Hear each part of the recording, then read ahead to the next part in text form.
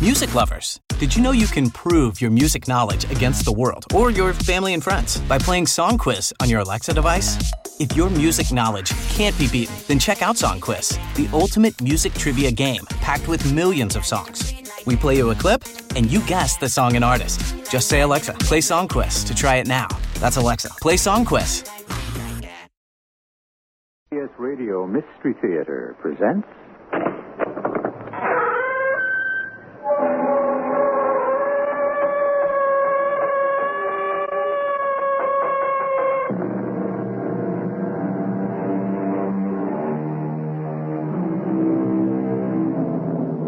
Come in.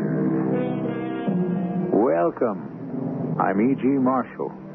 Everyone knows that Sir Arthur Conan Doyle started in life as a doctor, not a writer. But how many of us know what type of medicine he specialized in, or where his real medical offices were located? For your information, Dr. Arthur Conan Doyle opened his office at 2 Devonshire Place, near Harley Street, in 1891. He was an eye specialist. While he waited for the patients that never came, he created the unforgettable characters of Sherlock Holmes and Dr. Watson. Watson, you know my method is founded upon the observation of trifles. But the cigar, Holmes. Once having located the tree behind which the killer stood, it was child's play to find a cigar stump where he had tossed it. The end had not been in his mouth, therefore he used a holder. The tip had been cut, not bitten off, but the cut wasn't a clean one. Hence the penknife. Holmes, you've drawn a net around this man from which he cannot escape. How do you do it? Elementary, my dear Watson.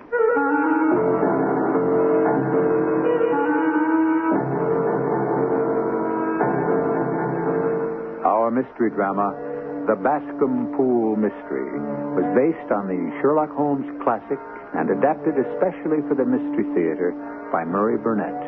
It stars Kevin McCarthy. It is sponsored in part by ARM, Allergy Relief Medicine, and Buick Motor Division. I'll be back shortly with Act One.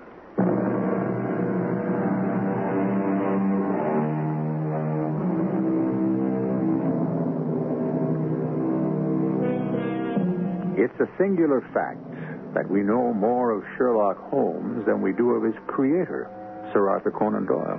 Of course, we all know he was a doctor and that he believed in spiritualism, but most of us are unaware that he was also a whaler, athlete, speculator, historian, dramatist, war correspondent, and ever and always the champion of the underdog, as is so well illustrated in the mystery which follows. One morning, when my wife and I were seated at breakfast, the maid brought in a telegram. I slid it open and read it to Mary. Have you a few days to spare? Have just been wired for from the west of England in connection with Boscombe Valley tragedy. Should appreciate your coming with me. Leave Paddington by the 11:15. Well, darling, you'll need some time, and so I shall help you pack. I'm not at all sure that I should go, but I've a fairly long list of patients. Oh, Anne Stoddard will handle those for you. I think the change will do you good. And you know how interested you are in all of Sherlock Holmes's cases. Oh, well, I should be an ingrate if I weren't. But I met you through one of them. Now you finish your coffee while I go and get you packed. And so, within a very few minutes, I was in a cab rattling away to Paddington Station. After paying the cabby, I spotted the tall, gaunt figure of Holmes pacing up and down the platform. As he saw me, his face lighted up with one of his rare smiles, and he said... Very good of you to come, Watson. Oh, well...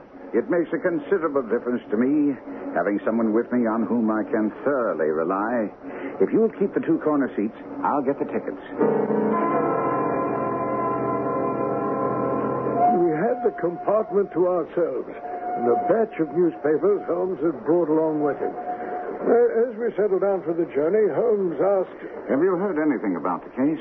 Well, I hadn't seen a paper for some days. It's just as well. The London press hasn't had very complete accounts, and that's why I brought these local papers along. I've already read through them, and I gather it's one of those simple cases which are so extremely difficult. Well, isn't that paradoxical? Of course, and profoundly true. Singularity is almost invariably a clue. The more commonplace a crime, the more difficult it is to bring home. In this instance, however, the police seem to have established a very serious case against the son of the murdered man. Ah, it is a murder then, huh? According to our old friend Lestrade, it's not only murder, but he has the guilty man under lock and key. Ah, well, what brings you into it then? An appeal for help from a young lady. And a feeling that all isn't as simple as it seems on the surface. I know Lestrade's theory of crime, and I shall either confirm or destroy it by means which he refuses to employ. Refuses or is unable to? Nonsense, my dear Watson. Anyone with eyes can use my methods. To take the first example to hand, I very clearly perceive that in your bedroom, the window is on the right-hand side. Oh, but Holmes, you've never visited us. How on earth would you... My dear doctor, I know the military neatness which characterizes you. You shave every morning, and in this lovely spring you shave by sunlight. But since your shaving is less and less complete as we get farther back on the left side, and it becomes positively slovenly as we get round the angle of the jaw, it's obvious that that side is less illuminated than the other. You never cease to amaze me, Holmes. That's only an elementary example of observation and inference, my dear chap. Now I suggest that you devote your time to these newspaper accounts and see if you can reach the same conclusions as I have. On my word, Mr. Holmes, I do believe you've got a real streak of the romantic in your makeup. Why do you say that, Lestrade? Oh, for wasting your time and coming all the way down here in answer to the pleas of a moonstruck mate. It's your opinion that I'm wasting my time. If you'll allow me to recount the facts, I think you'll agree. Delighted. Go ahead, Lestrade. Now, let me just use these notes to keep me on the track. Let me see now. Wait, now. On Monday last, Mr. McCarthy left his farm in Atherley about 3 in the afternoon and walked down to Boscombe Pool, a distance of about a quarter of a mile. He never came back alive. That is a fact I must concede. You'll also have to concede that we have 2 witnesses who saw him on his way, and one of them, William Crowder, a gamekeeper in the employ of a Mr. Turner, saw McCarthy's son following him with a gun over his arm. That was all in the papers? Oh, there's more. A girl of 14, Patience Moran, who's the daughter of the lodgekeeper of the Boscombe Ferry estate, was in the woods near the pool picking flowers. While she was there, she saw the elder McCarthy and his son, James, in the midst of a violent quarrel. She even testifies that she saw the son raise his hand as if to strike his father. It so frightened her that she ran away and told her mother about it when she reached home. A pity she didn't stay and see what happened. Come now, Mr. Holmes, we're pretty sure of what happened. I mean, McCarthy died of injuries to the head inflicted by some blunt weapon which might very well have been the butt of a gun. And the son's rifle was found near the body. Mr. Holmes, you'll have to admit that many men have been hanged on far less evidence. So they have. And many men have been wrongfully hanged. Oh, true. But if ever circumstantial evidence pointed to a criminal, it does so here. Circumstantial evidence is a very tricky thing, but I must confess, however, that the case looks exceedingly grave against the young man, and it's possible that he may be guilty. Come in. You must be Mr. Sherlock Holmes. I'm Susan Turner. I want to thank you for coming, and I've driven down here to the inn to welcome you and help you in any way I can to prove that James is innocent. Well, I sincerely hope we may clear the young man, Miss Turner. You may rely on me to do all I can. I know that James didn't do it. I know it. And I want you to know it before you start working on the case. My dear young lady, your loyalty to James McCarthy does you credit. But I know nothing before I complete my investigations. First, may I see your father if I call tomorrow? I'm afraid the doctor won't allow it. The doctor? Yes. Father has been ailing for some years, but this has broken him down completely. Dr. Willows says that his nervous system is completely shattered. Then your father and the elder McCarthy were close friends. Oh, yes, indeed. Mr. McCarthy was the only man alive who had known Dad in the old days in Victoria. Ah. Aha. At the gold mines where the papers say your father made his fortune. That's it. Thank you, Miss Turner. But is that all? I've read of your other cases, and I had my carriage wait to take you to the scene. I shall certainly want to go there at some time, Miss Turner. But the barometer holds steady. I don't understand. My dear young lady, you must allow me to pursue my inquiries as I think best. Oh, I will. I know you've read the evidence in the paper. You must have discussed the case with the inspector. Do you see some flaw? Don't you think that he's innocent? I think that is very probable. There now, Inspector, you heard. Mr. Holmes gives me hope. Well, now, I'm afraid, Miss Turner, that my colleague may have been a little hasty in forming his conclusions. With a final brilliant smile of thanks, our young lady swept to the door and left. Oh, Holmes, I'm ashamed of you. Why should you raise her hopes when you're bound to disappoint her? I'm not a sentimentalist, but I call it downright cruel. I think, Lestrade, that I see my way to clearing James McCarthy. Have you an order to see him in prison? Oh, well, of course.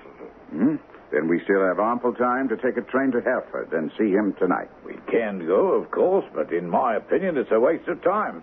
I don't know whether or not you've been informed of the remark he made when the local constable informed him that he was under arrest. What was that? Oh, he said, "I'm not surprised to hear it. It's no more than I deserve." Good Lord, Holmes.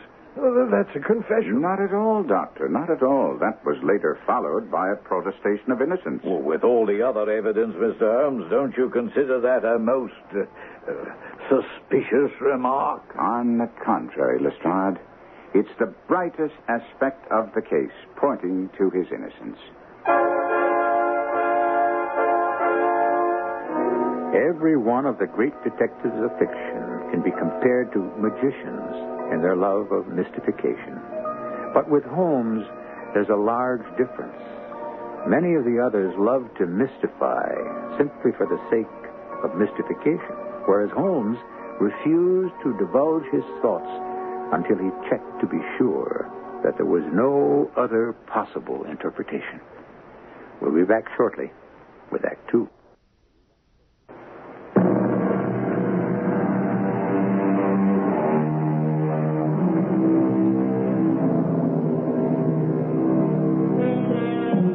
A little earlier, I mentioned that Sherlock Holmes was a champion of the underdog, and I suspect that this was an added factor in the endless popularity of A. Conan Doyle's creation.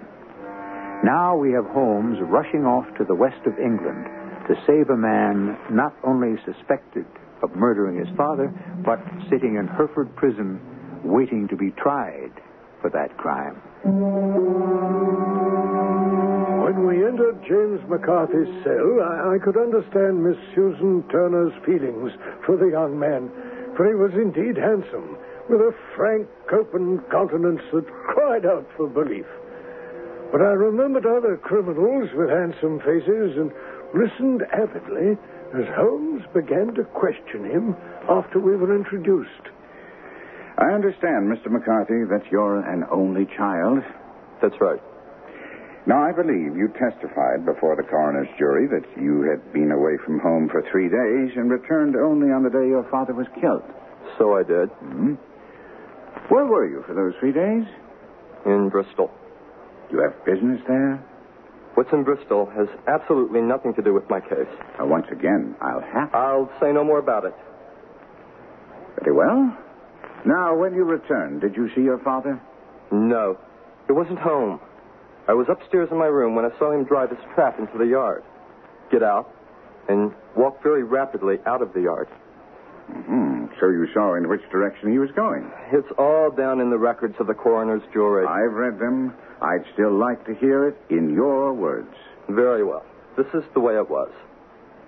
I'll try to let you hear what I said. exactly as I said it. And now, Mr. McCarthy, you say you weren't aware in which direction your father was going when he left the yard? Right. You'd been away for 3 days. Did it not occur to you to seek out your father and tell him you were back, or were you on bad terms? We got along all right. You don't deny quarreling with him at the pool? No. You must have followed him there, did you not? I told you I had no idea where he was heading. I took my gun and set off for the rabbit warren, and the gameskeeper saw me, as he said. But I wasn't following my father. I had no idea he was in front of me. Yes, just so. And how, then, did you meet at the pool? I was about 50 yards from the pool, on my way towards the warren, when I heard a cry of, "Hooray!" which was a usual signal between my father and myself. I turned and went to the pool. And? My father was surprised to see me. He thought I was still in Bristol. He asked me rather roughly, what was I doing there? You said you were on good terms with your father. Did you not find the attitude you describe rather strange when you returned from a 3-day absence? Those who knew my father will back me up when I say he was a cold and forbidding man of a violent temper. But you're his son. We had a disagreement of long standing. Oh, indeed. About what? I'd rather not say. I've already told you about my father's temper. That's why I left him, to avoid blows. And how long were you gone before you claim you heard this hideous outcry? I don't exactly know how long, but I couldn't have been more than 150 yards away. And then? I ran back, found my father lying on the ground with his head terribly injured. I dropped my gun, held him in my arms, but he died almost instantly. Did your father say anything before he died? He mumbled a few words, but all I could understand was something about a rat. A rat? What did you take that to mean? Nothing. I thought he was delirious. I understand that the cry, "Cooey," was a common signal between you and your father. It was. Well, can you explain, then, that he used it before he saw you, and indeed before he even knew you'd returned from Bristol? I can't understand that myself. When you returned and presumably found your father fatally injured, did you see anything which looked strange or suspicious? There's only a vague impression in my mind of something lying on the ground to the left of me as I tried to help my father. Yes. Can you be more specific? I'll try. But you must understand it was only an impression. I think it was a coat of some sort. Gray, perhaps. Or a plaid. Well, how is it that none of the officers examining the scene mentioned this, thing? When I rose from my father, I looked around for it, but it was gone. You mean it disappeared before you went for help? Yes. And you don't have any idea what it was? No. Just a feeling that something was there. How far from the body? About a dozen yards. And how far from the edge of the wood? About the same. Well, then, if there was something there, it must have been removed while you were within a dozen yards of it. Yes, but with my back towards it. Thank you. That will conclude your examination. I will address the jury about arriving at a verdict. Of course, I suspected pretty much what the verdict would be after the coroner's charge, so there wasn't any shock when they came back and said I should be held on a murder charge. When we left James McCarthy and were on our way back to the inn by train, Sherlock Holmes was in high spirits. Although, for the life of me, I could see nothing in what we just heard which pointed to the innocence of young James McCarthy. Lestrade, of course, said as much as we rode along. I see by your expression, Mr. Holmes, that you're down to the deductions and inferences. As for me, I find it hard enough to tackle facts without chasing after theories. Very well, Inspector. Here's a fact for you to ponder. We all agree that McCarthy Sr. met his death at the hands of a blunt instrument, do we not? Well, of course. It's also a fact that young McCarthy's rifle was examined and found to be free of blood, hair, or any signs that it had been used as a weapon. Isn't that so? Absolutely. And you don't find it at all strange that in the heat of a violent quarrel, the son lays down the rifle that he has in his hand and searches for a rock or some other suitable weapon with which to strike his father? Well, I believe that'll come out when he confesses. It'll all be explained. My dear Lestrade, you'll be sorely disappointed if you pin your hopes upon a confession. First, because the young man, although not very bright, isn't the type to confess. And secondly, because he can't confess to a crime he didn't commit. Oh, come now, Holmes. The coroner's jury came in with the charge not because of me, but because the coroner very correctly pointed to the discrepancies in his story about the father having signaled to him before seeing him, and his strange account about his father's dying words, and his refusal to give the details of the quarrel with his father. Both you and the coroner don't blink an eye at young McCarthy's ability to come up with a fantastic tale about his father's strange dying words involving a rat and mysterious disappearance of some kind of garment. Well, you do have a way of looking at things, Mr. Holmes. But if you don't mind my saying so, they're kind of wrong side up. Like the way you took his saying when he was arrested that it was no more than he deserved as a sign of his innocence. Most certainly, Lestrade. Had he appeared surprised when he was arrested or loudly proclaimed his innocence, I should have looked upon it as highly suspicious. May I ask why? Well, however innocent he might be, he cannot be such an absolute imbecile as not to see that circumstances look very black against him. His honest acceptance of this, plus his undoubted self-reproach for his quarrel with his father, bring out the words, "It's no more than I deserve." Lestrade left us to write a report to the Yard, and Holmes insisted that we visit Susan Turner. Accordingly, we drove to Boscombe Hall, a large house located in the center of the considerable holdings of Mr. John Turner. Miss Turner, do you have any idea what caused the quarrel between James and his father on the day he was killed? You've seen James. How is he? Did you tell him I believed in his innocence? He didn't need to be told. He seems in as good spirits as one could expect. But you haven't answered my question. I know. I'm just trying to think whether James would want me to tell you, since I am involved in it, and that's the reason he wouldn't tell the coroner. Now, Miss Turner, this is no time for concealing things that might well be vital to the investigation. Oh, you're right, of course. It's no time to hide anything. James and his father had many disagreements about me. Mr. McCarthy was very anxious that there should be a marriage between us. And you're telling me James objected? Mr. Holmes, James and I have always loved each other as brother and sister, but of course he's young and he just isn't prepared to undertake marriage just yet, and I'm sure there were many quarrels between them over this. And your father? Did he favor such a marriage? No. He was adverse to it also. No one but Mr. McCarthy was in favor of it at this time.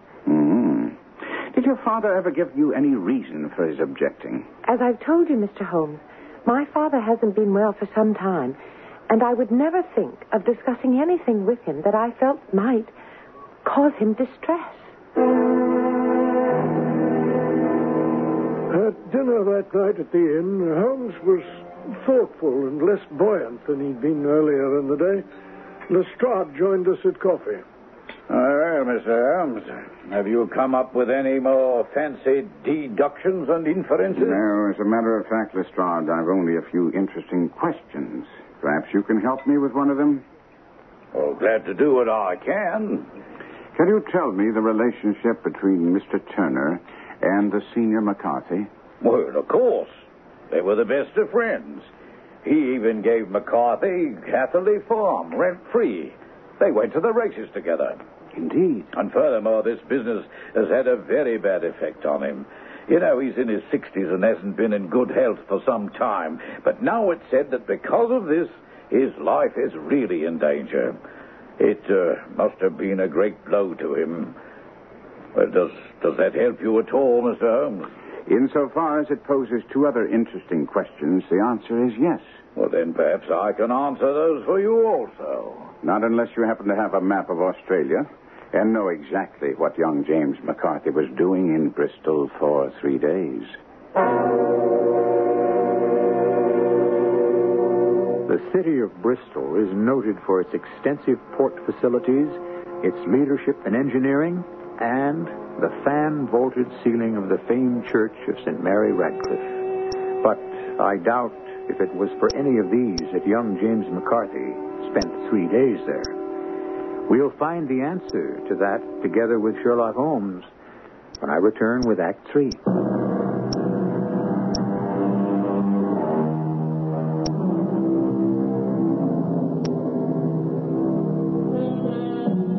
I'm not in the travel business, but I was struck with the notion that perhaps England would find it profitable to offer a Sherlock Holmes tour, one that would include visits not only to his famous headquarters at Baker Street, but would include visits to all of the places where he and Dr. Watson worked their particular brand of detection. Now, if we can imagine ourselves on one of these tours, then we'd find ourselves in the west of England at a pool in the Bascom Valley, the site of a murder.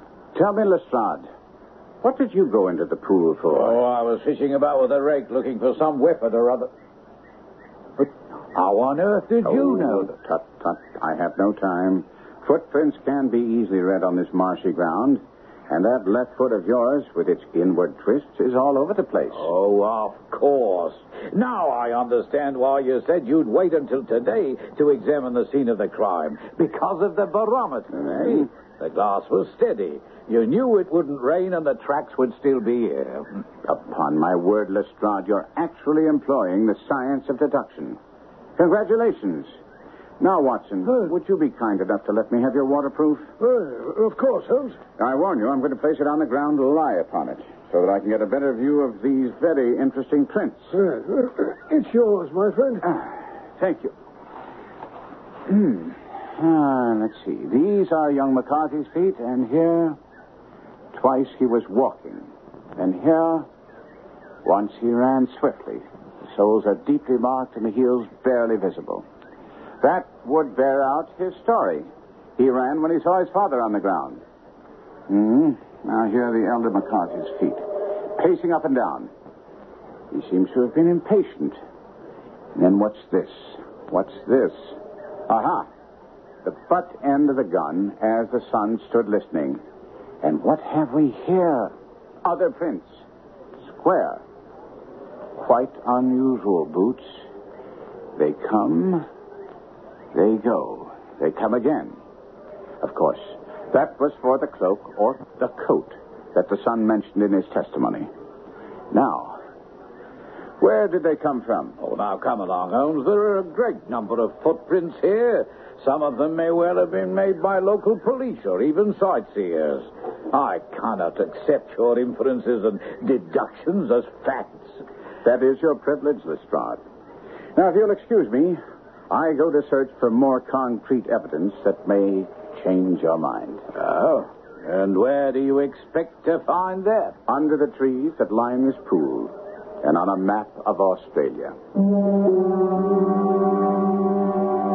When Holmes rejoined me, he was cradling a large stone in the crook of his elbow. I saw he was trying to suppress a smile of triumph. As he neared me, he said, I believe the time is now right for another visit to young James McCarthy. I hope you're bringing me good news, Mr. Holmes. If you consider the fact that I believe your story to be absolutely true in every detail good, then I am the bearer of good news. That's marvelous. Marvelous. When can I hope to be released? That's another matter. My knowing that you're innocent is one thing. Proving it to the authorities is quite another. Now, Miss Turner has told us about your father's wish that you and she should marry. And I think it's imperative that you tell me now the reason for your trip to Bristol. That has nothing to do with the killing of my father. Possibly not. But it has everything to do with my being able to free you. Then I'll have to take my chances. It must be something of which you're bitterly ashamed. Look, Mr. Holmes, I'm not ashamed. Anyone can make a mistake. I made one. But it's over now. And I'm not going to say any more. Because of Miss Turner? Keep her out of it. Do you really think she can be? If I have anything to say about it, she will be. You sound as if you really care for her. I love her. Do you understand? I love her, and that's why... You refuse to marry her? I was already married. But, of course, your father didn't know. No one knew. The young lady lives in Bristol. She's a barmaid. I was younger, and somehow we ended up married. But now you say you're not. I believe you used the word was. I received a letter from her the day after I was arrested. It seems I never was married. She'd had a husband, a sailor. And now that I was accused of murder, she let me know that she wanted nothing to do with me. And you're afraid to tell, Miss Turner? If she knew, she'd never consider marrying a fool like me. I'm sure you're mistaken. But now that I know the facts of the matter, perhaps it won't have to be brought out in court. Come, Watson. We must have a chat with Lestrade. This may interest you, Lestrade. It is the murder weapon. This stone? Really? I see no marks. There are none. Why then do you describe it as the murder weapon? The grass was growing under it. It had lain in that place only a few days. It corresponds with the injuries. There is no sign of any other weapon. I see.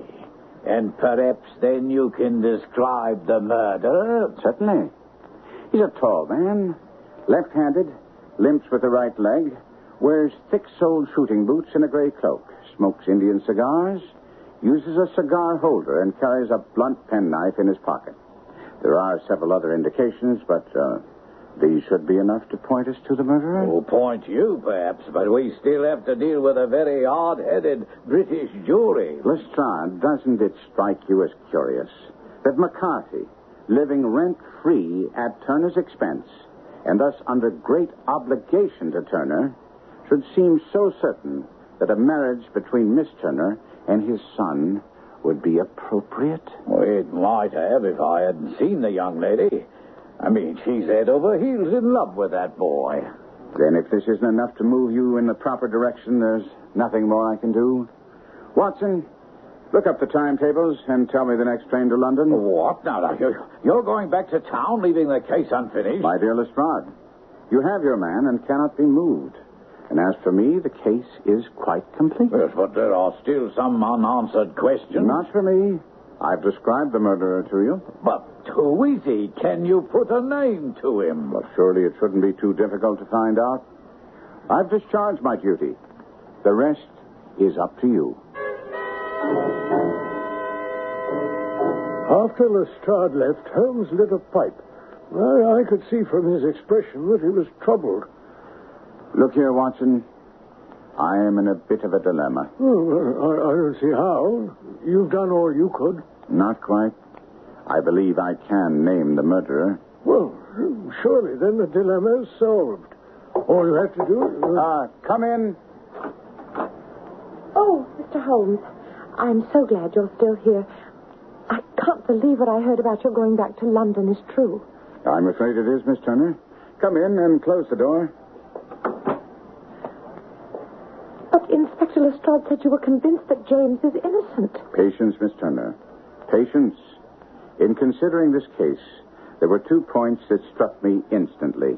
One was that his father should cry cooey before seeing him. Well, that's only according to his story, huh? Which I've already told you, my dear fellow. I choose to believe. Oh, yeah. And the second? The father's singular dying reference to a rat. I say that if we presume both to be true, we come up with some strong presumptions. The father thought his son was in Bristol. The cooey was meant for someone else. That is a distinctly Australian signal.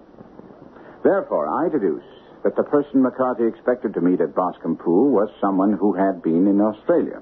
Yes. And the reference to the rat? This is a map of the colony of Victoria. The one I told you I wired for last night? Right. Now, I place my hand over part of this map. And what do you read, Watson? A rat. And now, when I raise my hand... Oh, Ballarat. Quite so. That was what the elder McCarthy was trying to tell his son. The name of the murderer. So-and-so of Ballarat. By Jove. The possession of a gray garment was a third point, bringing us to a definite conception. We are looking for a person from Australia, from Ballarat, with a gray cloak. Astounding, Holmes. You applaud my performance before I finished. We can further deduce that this person is one who is native to this district because the pool can only be approached by the farm or by the estate, where a stranger would, well, hardly wander without being certain to attract attention. I have other evidence, but it all points in the same direction. The direction of a left-handed man with a limp who smokes Indian cigars. But you told Lestrade he used a cigar holder. He does. The cigar stump I found clearly showed that the end had not been in his mouth. Therefore, he used a holder, and the tip had not been bitten off, but cut. The cut was not a clean one, so the deduction is clear that he must have used a blunt penknife. I don't want to hear any more. Mr. Holmes and Dr. Watson, you must forgive me, but I cannot stay. I have to... Father. Susan. Good Lord, I never expected you to be here, Susan. Mr. Holmes, your note said... I apologize, but there was no way of avoiding this issue. No, I suppose not. And I assure you I would have spoken before now if it weren't for Susan. She's... Father, I don't think you should say any more. No, it's too late, my dear. I have a great deal more to say, and it's best now that you hear it all. He cannot be arrested. I will not have him arrested. I sent for you, Mr. Holmes, and I can send you away. There may be no arrest. Oh, but Holmes... We are not police officials, Watson. I came here at Miss Turner's request, as she says. However, an innocent man must not be allowed to suffer. I have had diabetes for years, and my doctor says now that it's only a question of a month or two before I die. But I tell you, no one knew the true character of that dead man. He was a devil incarnate, and his grip has been upon me these past 20 years. It stems from Australia? Yes. Back in the early 60s, I went to Australia to make my fortune. I failed at my diggings, fell among bad companions. Oh, I was hot-blooded and reckless. I took to the bush and became, in short, nothing better than a highwayman. There were 6 of us, and we had a wild, free life. Black Jack of Ballarat was the name I went under. And we're still remembered out there as the Ballarat Gang. And then, one day we heard of a gold convoy coming from Ballarat to Melbourne. The escort troopers outnumbered us, but as I said, we were reckless. All right, boys, let's go get him! Hold those horses steady, driver. Cover him, boys, while I climb up and get him to help me unload the gold. All right now, driver. You'll either help us unload this gold or I'll put a bullet through your brain. We got away with the gold, but the driver of that coach was this same McCarthy. I wish I'd shot him then, but I gave it no thought. And how many years later did he find you? Some 11 or so.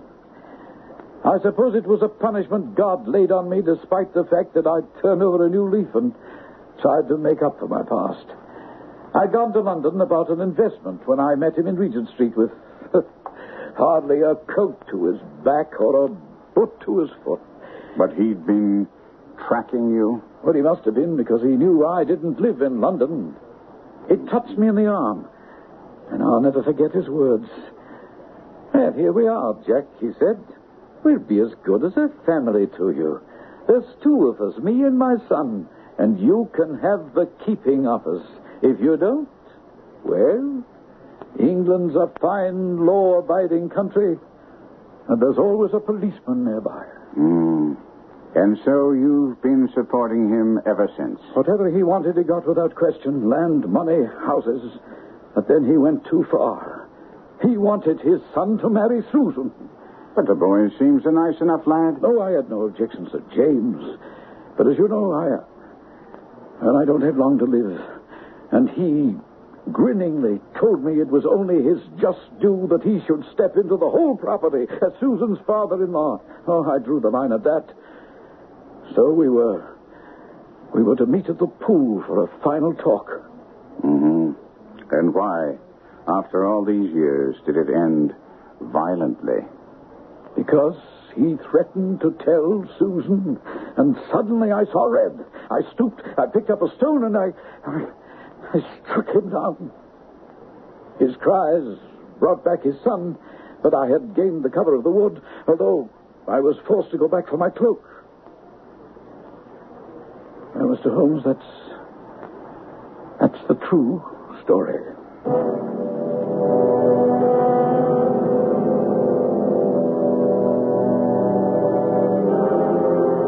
Alexander Turner died less than a month after he'd given us his confession in the inn at Hereford. With Holmes feeding young McCarthy's counsel ammunition with which to shoot down the case for the prosecution, and with the young man revealing the reason for his Bristol visit, he won an acquittal. And that very night, Holmes and I sat before a fire in our Baker Street flat, watching Turner's confession turn to cinders in the crackling flames. My dear Watson, don't fret too much about my not being able to take credit for solving the Boscombe Pool mystery. How the devil did you know? I'm sure that after the passage of time, you'll write it in those memoirs you're working on.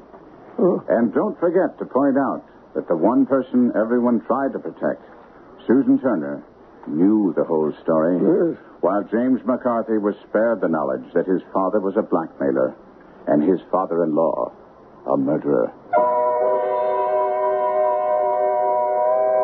Sherlock Holmes once remarked that art in the blood is liable to take the strangest forms. And Holmes' creator, A. Conan Doyle, proved it by permitting the stolid Dr. Watson to become mischievous about the stories that were supposedly too delicate to open to the public. And here Doyle let Watson's imagination run wild as he mentions the fact that he could never tell us the story of the politician, the lighthouse, and the trained cormorant. A mischievously intriguing title, if there ever was one. I'll be back shortly.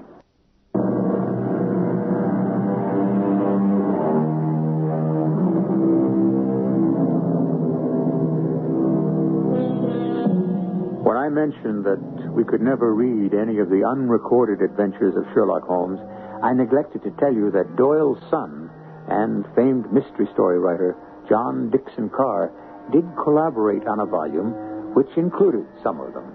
They were interesting, but as the authors themselves would be the first to admit, lacked the master's touch that made A. Conan Doyle and his Sherlock Holmes world famous.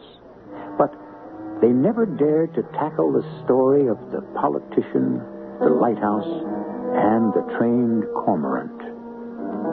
Our cast included Kevin McCarthy, Court Benson, Patricia Elliott, Ian Martin, and Dennis Koch. The entire production was under the direction of Hyman Brown.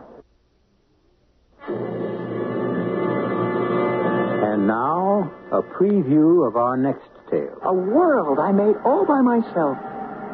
Smith's World. That's right.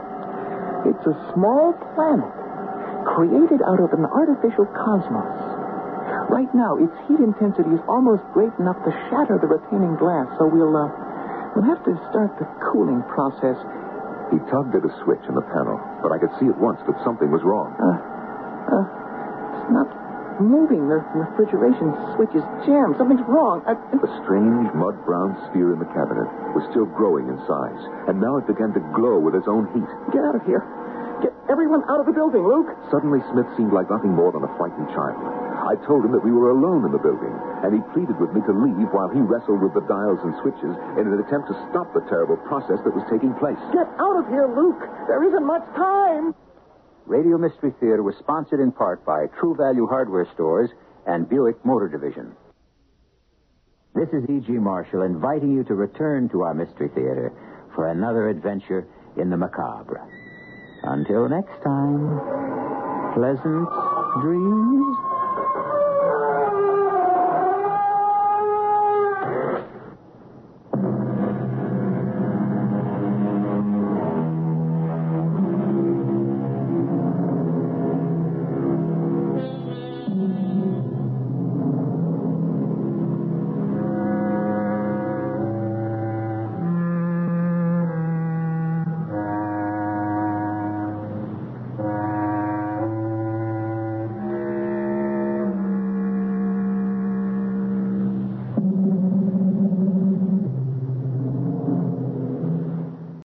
Do you know the risk factors for type 2 diabetes? Or what makes it more likely you or someone in your life might have the disease? With type 2 diabetes playing a growing role in the lives of so many, you need to know. In Project Power, a community program from the American Diabetes Association is here to help. Take our risk test today at diabetes.org/Project Power. You can avoid the risks of type 2. Project Power will help. Next time someone needs to send you money, tell them to use Zelle. With Zelle, the money goes straight into your bank account, and it typically only takes minutes between enrolled users. And even if the sender uses a different U.S. bank, it still works. Plus, Zelle is already in over 1,600 banking apps, so you probably won't have to download another one. By the way, make sure the sender has your correct U.S. mobile number or email address, so the money goes to the right place. Look for Zelle in your banking app today.